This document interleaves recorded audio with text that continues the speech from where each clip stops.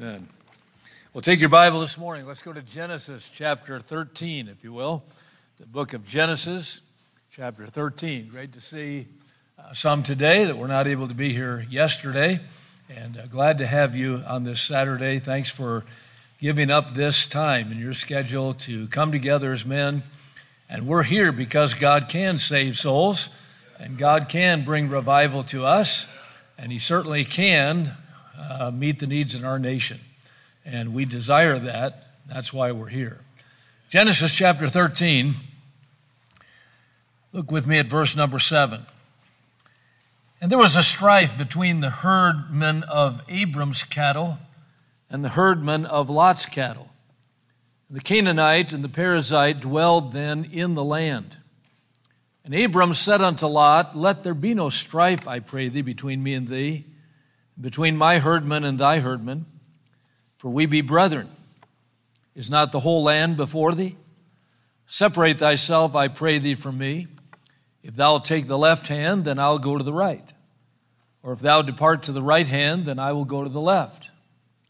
And Lot lifted up his eyes and beheld all the plain of Jordan. It was well watered everywhere before the Lord destroyed Sodom and Gomorrah, even as the garden of the Lord, like the land of Egypt, as thou comest unto Zoar. Then Lot chose him all the plain of Jordan. And Lot journeyed east, and they separated themselves the one from the other. Abram dwelled in the land of Canaan, and Lot dwelled in the cities of the plain, and pitched his tent toward Sodom. But the men of Sodom were wicked, and sinners before the Lord exceedingly. We know the story of Lot. We know the timeline, perhaps, of his demise. But let's flip a few pages to Genesis chapter 19.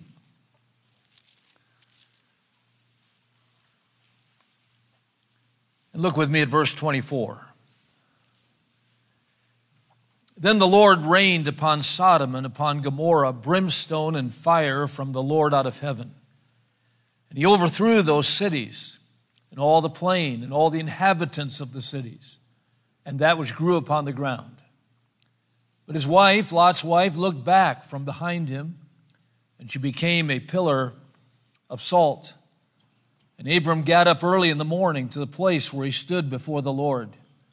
And he looked toward Sodom and Gomorrah, and toward all the land of the plain, and beheld, and lo, the smoke of the country went up as the smoke of a furnace. The cities of Sodom and Gomorrah become a poster child of wickedness throughout the Bible.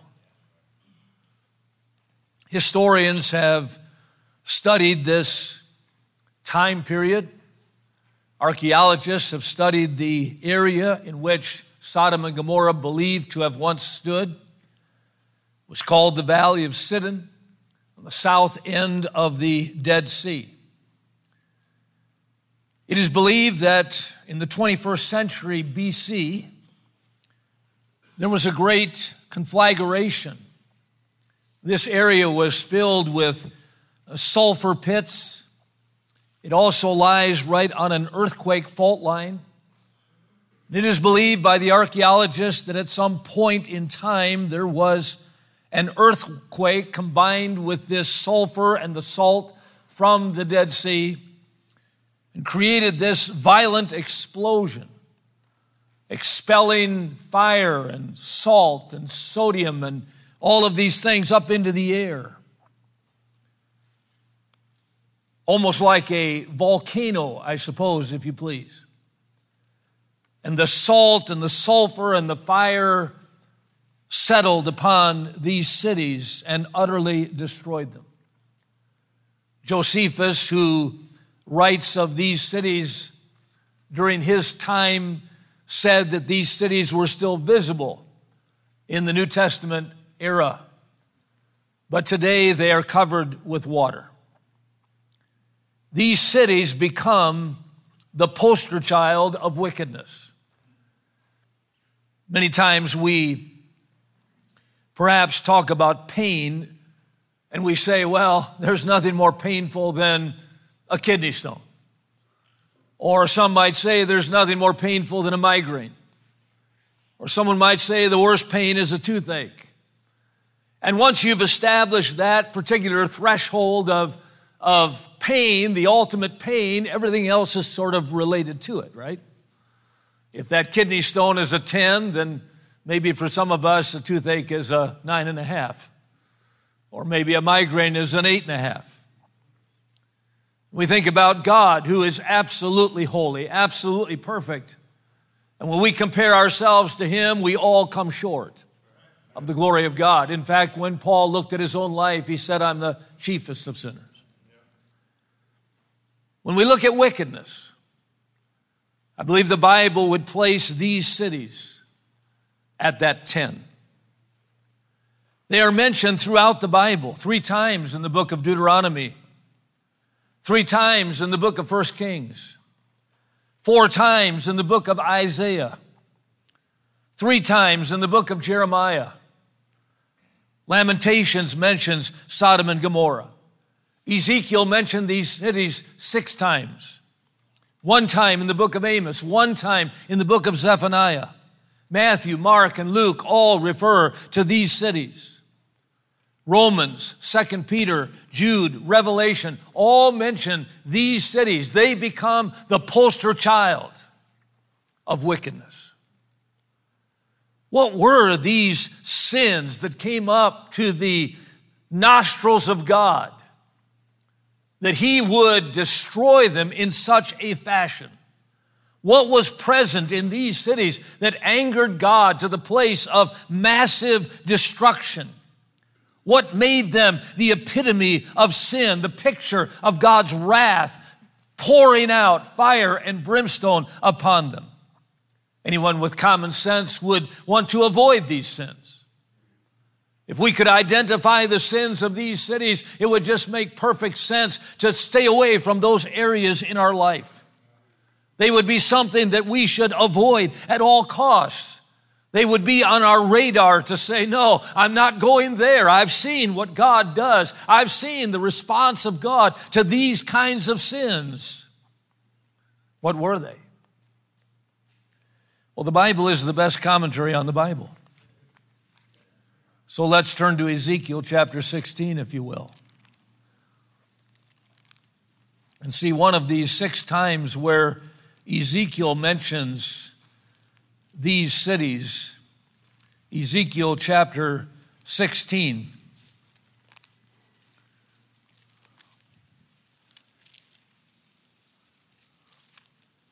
And I call your attention to verse 49.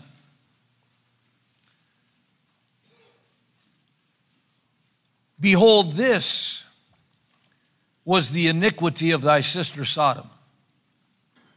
Pride, fullness of bread, and abundance of idleness was in her and her daughters.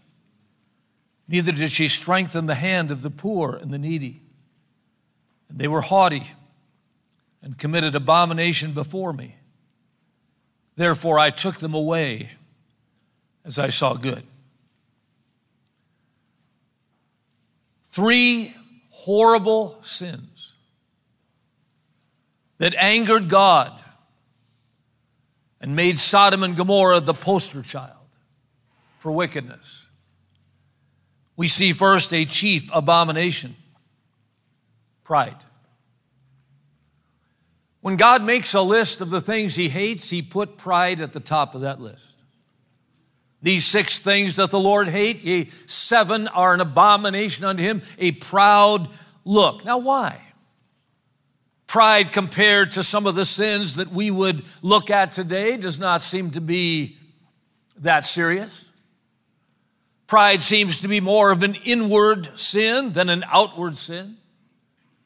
Certainly the sin of murder or the sin of adultery, the sin of some kind of expression of the heart would have far more residual effect than simply a proud look or a proud heart. But pride exalts us above God. It is rooted in heaven with the angel Lucifer. How art thou fallen from heaven, O Lucifer, son of the morning? How art thou cut down to the ground, which didst weaken the nations? For thou hast said in thine heart, I will ascend into the heavens. I will exalt my throne above the stars of God. I will sit also in the mount of the congregation of the sides of the north. I will rise above the clouds. I will be like the Most High. Lucifer had an eye problem.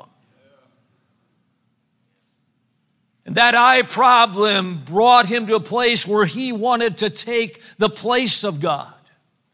I is the middle letter in the word pride. It's the middle letter in the word sin, and pride is sin. A high look and a proud heart and the plowing of the wicked is sin. Everyone that is proud in heart is an abomination unto the Lord. Pride, arrogancy, the evil way, and a froward man will I hate, saith the Lord. You see, we have gotten to the place, not only in our world, but in our churches, where we worship the creature rather than the Creator. We can't take a picture of anything with ourselves in it. I mean, people see a flower. Oh, look at this beautiful flower. I'll take a picture of it.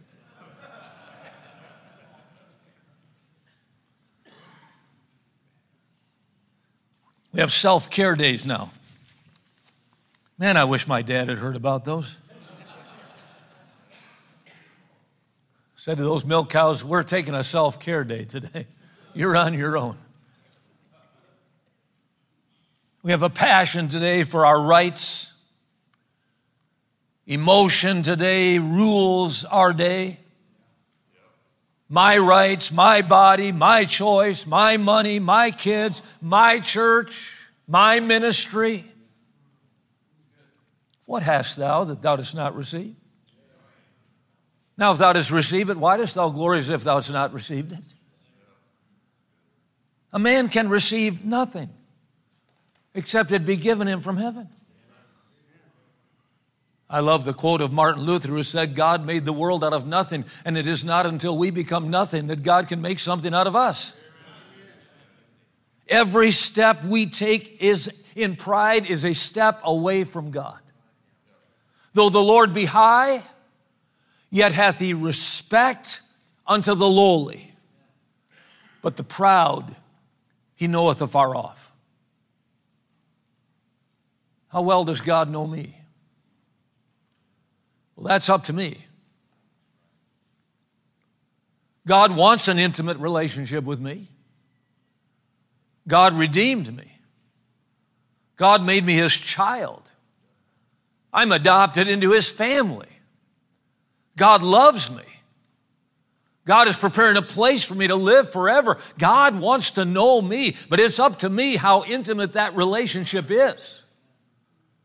Because the proud he knoweth afar off. As has already been said, God resisteth the proud, but gives grace to the humble. Pride goeth before destruction, a haughty spirit before a fall. Jesus said 2 men went up into the temple to pray. The one was a Pharisee and the other a publican. The Pharisee stood and prayed thus with himself. I love that phraseology there. He stood and prayed with himself. How many of our prayers are praying to ourselves? He stood and prayed thus with himself. I thank thee, O God, that I'm not like other men are, extortioners, adulterers, unjust, or even as this publican. I fast twice a week. I give tithes of all that I possess. But the publican stood afar off,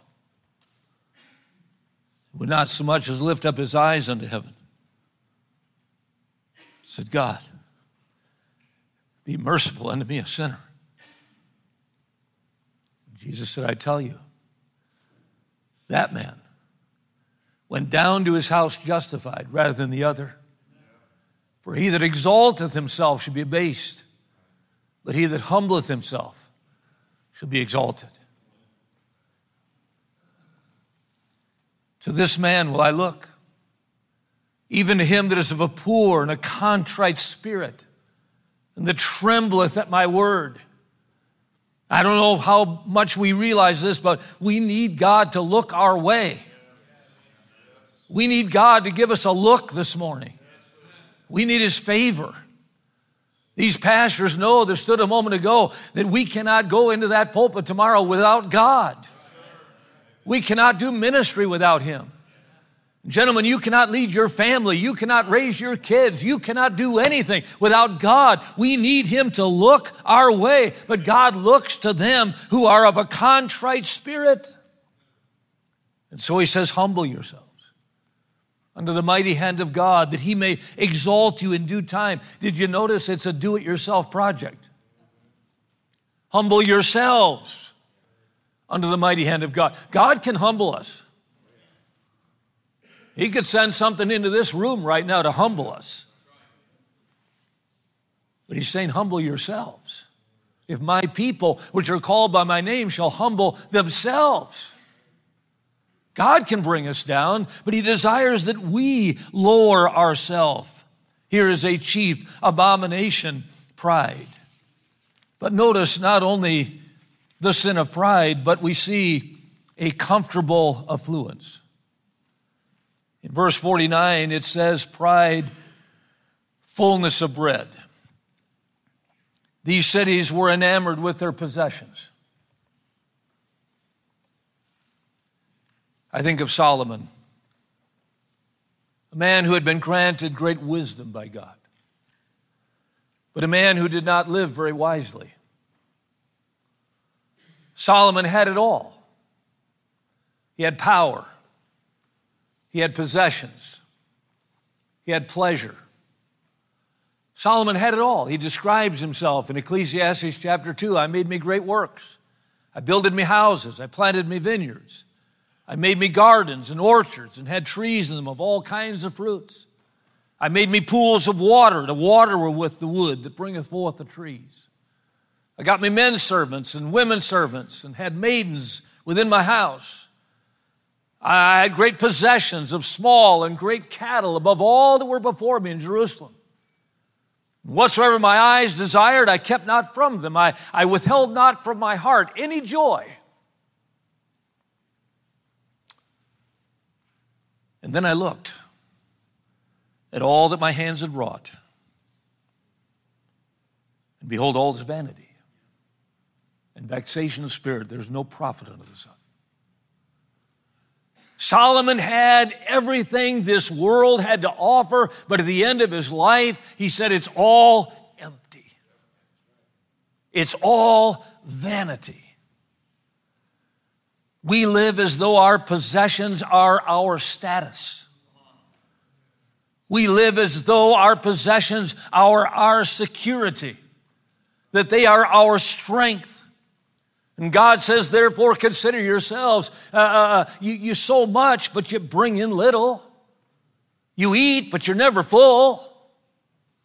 You drink, but there's none filled with drink. You clothe you, but there's none warm. And he that earneth wages putteth it into a bag with holes. Therefore, thus saith the Lord, consider your ways. You see, gentlemen, there's more to life than just stuff. There's more to life than just things. There's more to life than just the potential, the temporary possessions that you and I may have. Godliness with contentment is great gain. We brought nothing into this world. It is certain we're carrying nothing out. Having then food and raiment, let us therewith be content. For they that will be rich fall into many temptations and snares and into many foolish and hurtful lusts, which drowned men in destruction and perdition. For the love of money is the root of all evil, which while some coveted after, have erred from the faith. And they've pierced themselves through with many sorrows. Take heed. A man's life consisteth not in the abundance of the things which he possesseth. When God evaluates our life, he's not looking to see what's in the garage. When God evaluates our life, he's not looking through our closet. He's not checking our bank account. Affluence. Because thou sayest, I'm rich, and increase with goods, and have need of nothing. Knowest not that thou art wretched, and miserable, and poor, and blind, and naked? I counsel thee to buy of me gold tried in the fire, and white raiment, that thou mayest be clean. Anoint thine eyes with eye salve, that thou mayest see. As many as I love, I rebuke and chasten. Be zealous, therefore, and repent. By the way, God loves the Laodicean church. And he loves you enough and me enough to tell us your possessions are going to kill you. Your possessions are going to ruin your spiritual life. You've got to get back to your dependence upon God. We are more comfortable with our possessions than we are the presence of God. How Brother Reed's message spoke to me last night. We get comfortable with the promised land without the promiser. We get comfortable with the blessings without the blesser. A chief abomination. A comfortable affluence. But then we see, thirdly, a crippling apathy. An abundance of idleness was in her and in her daughters. We have become a nation in America of dependence. We depend upon the government. They tell us whether we can have a leaf blower or not.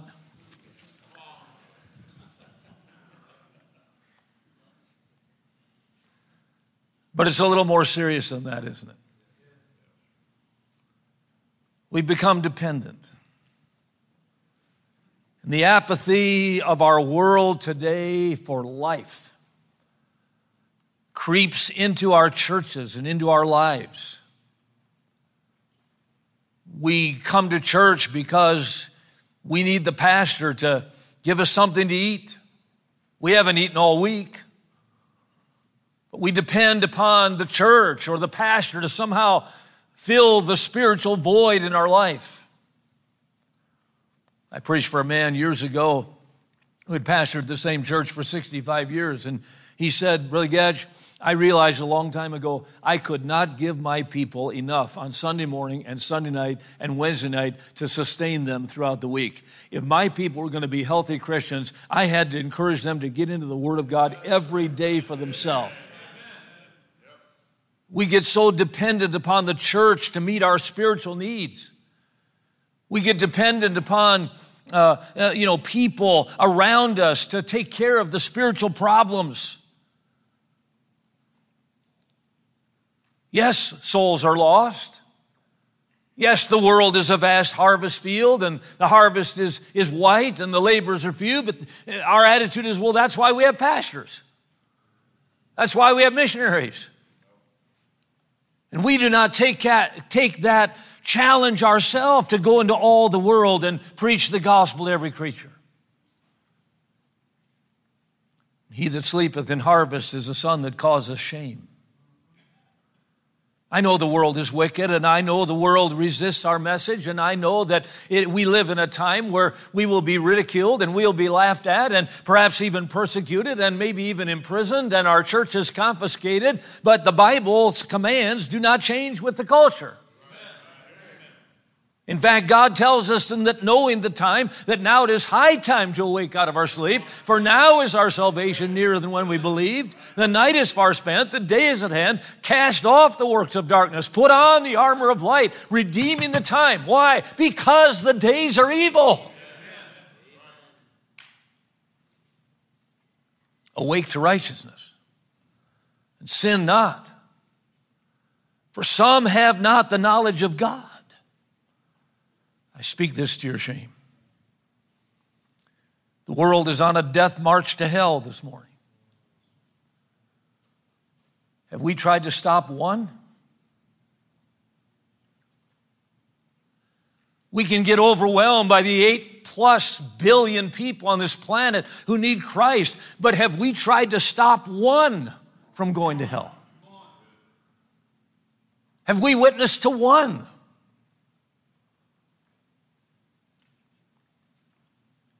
I'm afraid many, when they stand before God at the great white throne, will quote the Bible without even knowing it. I looked on my right hand, and refuge failed me. no man would know me. No man cared for my soul. Will people stand before God one day and say, nobody cared for me? Nobody told me the gospel. Nobody told me how to get saved. And will God turn around and look at the saints enjoying now heaven and say, what? I told you, but you didn't tell them? Why is America being destroyed today? Why is the family, nuclear family, ruined today? Why are churches closing? Why are people abandoning religion? 30% of Americans claim to be atheists. Only some 40% claim to ever go to church. Why, when we turn on our news today, do we see this anti-God and anti-Christian and anti-Israel and all of these things? Why is this whole thing crumbling? Pride. Fullness of bread. Abundance of idleness was in her and in her daughters.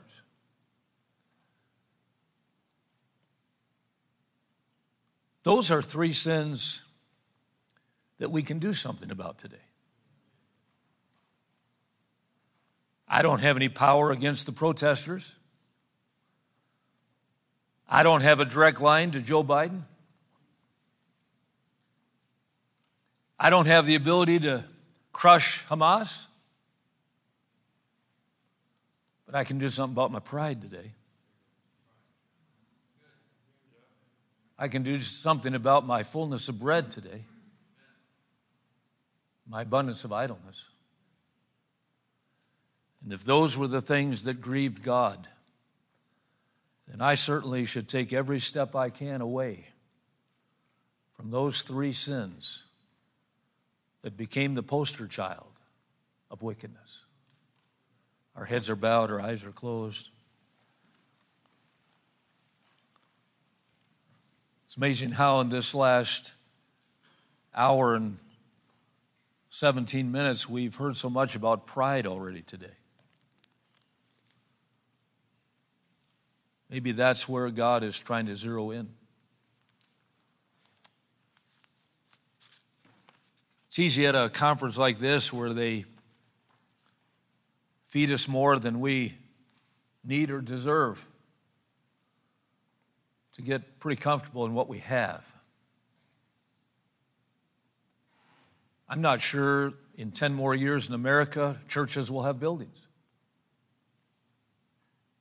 I don't see it trending that way. Better be careful about what we call mine. If we don't do something about the harvest, it's going to rot. The season of harvest will pass. The summer has ended, harvest is past, and many today in hell cry, we are not saved. And never will be. These are the sins that grieve God. Oh, there are sins around us that grieve us. Corruption politically, same-sex marriages, mutilation of our children, the brainwashing of our youth, social media that's permeated with filth.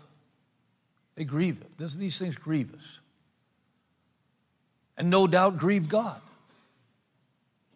But when he looks in my heart, he sees pride, fullness of bread, and abundance of idleness.